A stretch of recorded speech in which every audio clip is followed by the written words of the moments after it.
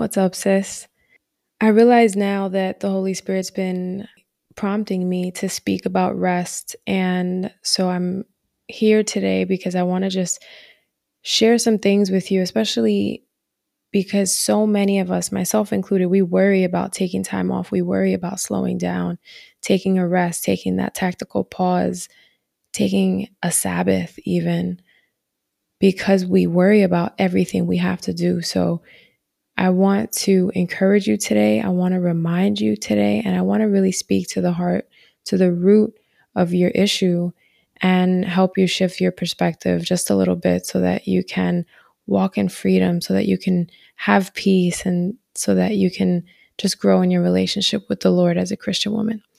You ready? Let's do it.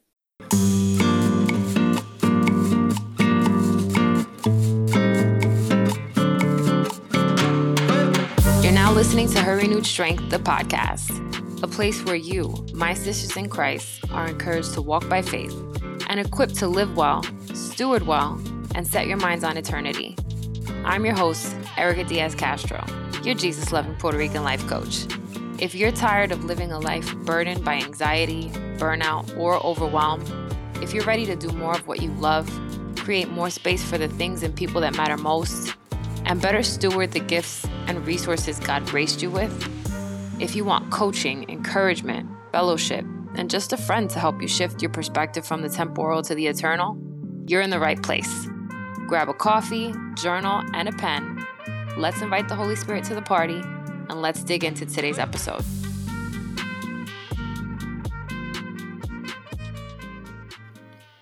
So I was actually sitting here preparing to record a very different episode, and I realized that that wasn't what I was supposed to be recording. So I paused and I kind of just asked the Lord to give me the words, to give me clarity.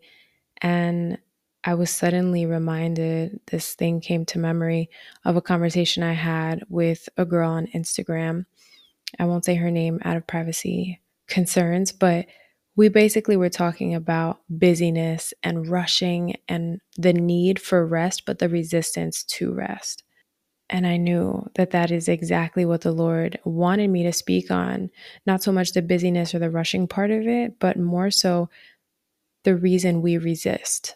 And I'm reminded of the book of Nehemiah. I'm actually in Ezra right now because I finished Nehemiah last week. But as I was studying Nehemiah, I realized that so much of what happened, everything that happened was because God made it happen. It wasn't because Nehemiah was a master planner, though he was really good at planning. The Lord gave him that gift, right? But the Lord gave him that gift because he was supposed to do something with that gift for the kingdom of God, for God's people, right? And it wasn't his gift to keep to himself. It wasn't his gift to glorify himself. It was a gift that he was given so that he could do the work that was assigned to him by God in the time it was supposed to be done. And in Nehemiah chapter 10, actually chapter 9, I don't know if you have your Bible with you, but in case you do, open up to Nehemiah chapter 9. And you're going to see in this chapter that the Israelites are confessing their sins. And just to give you some context in case you're not familiar with Nehemiah or you haven't studied it in a while, in Nehemiah, the Israelites are returning to Jerusalem, and the wall of Jerusalem is destroyed. The city is in ruins, and the temple is destroyed as well.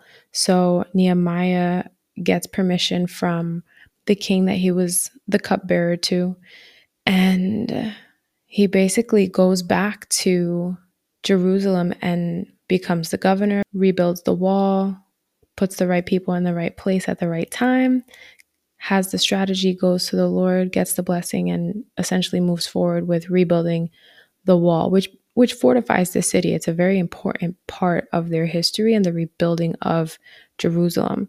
So when he's speaking to the people of Israel at that time, he's reminding them, like, we were not all right. We were not doing things the Lord's way.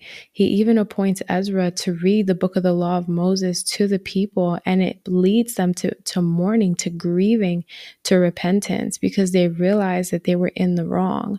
So in chapter 9, the Israelites confess their sins. And if you go down to verse 19, there are, oh my gosh, so many phrases where it's just highlighting everything God did. Because of your great compassion, you did not abandon them in the wilderness. By day, the pillar of cloud did not fail to guide them on their path, nor the pillar of fire by night to shine on the way they were to take. You gave your good spirit to instruct them. You did not withhold your manna from their mouths, and you gave them water for their thirst. For 40 years, you sustained them in the wilderness. They lacked nothing. In verse 22, you gave them kingdoms and nations. In verse 23, you made their children as numerous as the stars in the sky, and you brought them into the land that you told their parents to enter and possess. You, God, you. In verse 27, you delivered them into the hands of their enemies who oppressed them. But when they were oppressed, they cried out to you from heaven. You heard them, and in your great compassion, you gave them deliverers who rescued them from the hand of their enemies. And it goes on, right? Verse 29, you warned them. Verse 30, you were patient. By your spirit, you warned them through your prophets. You gave them into the hands of the neighboring peoples. You did not put an end to them or abandon them, for you are a gracious and merciful God. I could keep going, but what I want to share is that when we are planners, when we are trying to get things done, when we take on all these things, when we do so many things in a day and have a growing to-do list and are rushing to do the next thing and to feel accomplished and to finally get through that list of tasks that never seems to end, we are tempted to focus on us as the ones who can make it happen, when really it's God. He is the one who sustains. He is the one who delivers. He is the one who gives the strategy. He is the one who moves hearts and spirits to do what it is that he wills. Sometimes I think that I have a great plan. I'm a planner. My plans, I work on them a lot, right? Like I do a lot of strategizing and mapping out of things, right? I was a project manager for so long. It's hard not to. I think I'm just kind of like, that's just my tendency now, literally with anything. But even for things that come natural, I have to check myself, because it's not my plans that prevail, it's God's. I have to be careful that I'm not going before the Lord. I don't know how many of you have kids, but I often tell my kids, don't go before me, because you could get hurt. You will potentially do something dangerous. It might not be safe. You might mess things up. You might damage this. You might get injured.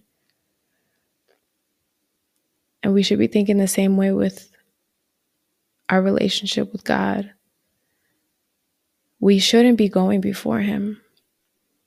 I used to pray about things and ask the Lord to bless that thing as if I'd already made up my mind. And I learned that that was a really foolish thing to do. I used to never rest. I used to get 4 hours of sleep a night. Do you know what that is? To constantly do that, to be running on caffeine all the time. I know some of you do. You know that kicks your immune system. It just trashes your immune system. And it is so horrible for your health, for your mental health, for your physical health, for your spiritual health, to never take a rest. Do you know why you don't do that? Because deep down, if you keep getting deeper and deeper and asking yourself why, the question you need to ask yourself is, do you trust God that he will open up gaps of time for things to get done, that things will get done in his time, that he will prompt you, that he will move you, that he will give you the focus, give you the strength, give you the energy, the support you might need. I'm basically preaching to myself, right? There's a lot of times when I just keep going. And eventually I get to a place where my body's like, no. And I have a physical reaction to the lack of rest. Why? Why don't I rest? Why can't I just stop? Why can't I put that thing down? Why can't I just trust that God is going to open up that gap of time, that window of opportunity for me to do the thing that He's assigned for me to do? I try to control things. I tend to do that. I try to make sure things go smoothly. I try to make sure I'm prepared. I try to make sure that I'm good and everybody around me is good. And it's not a bad thing to plan. It's not a bad thing to prepare, but it is a bad thing to act like you're God. It is a bad thing to act like you don't need Him or His help or His direction or His promptings. It is a bad thing to idolize your to-do list, to put that before your time with the Lord, before your time of rest. We're actually commanded to take a day of rest. And I can't define what that rest looks like for you. Is it a nap? Is it that you don't do anything? The Bible says not to do work.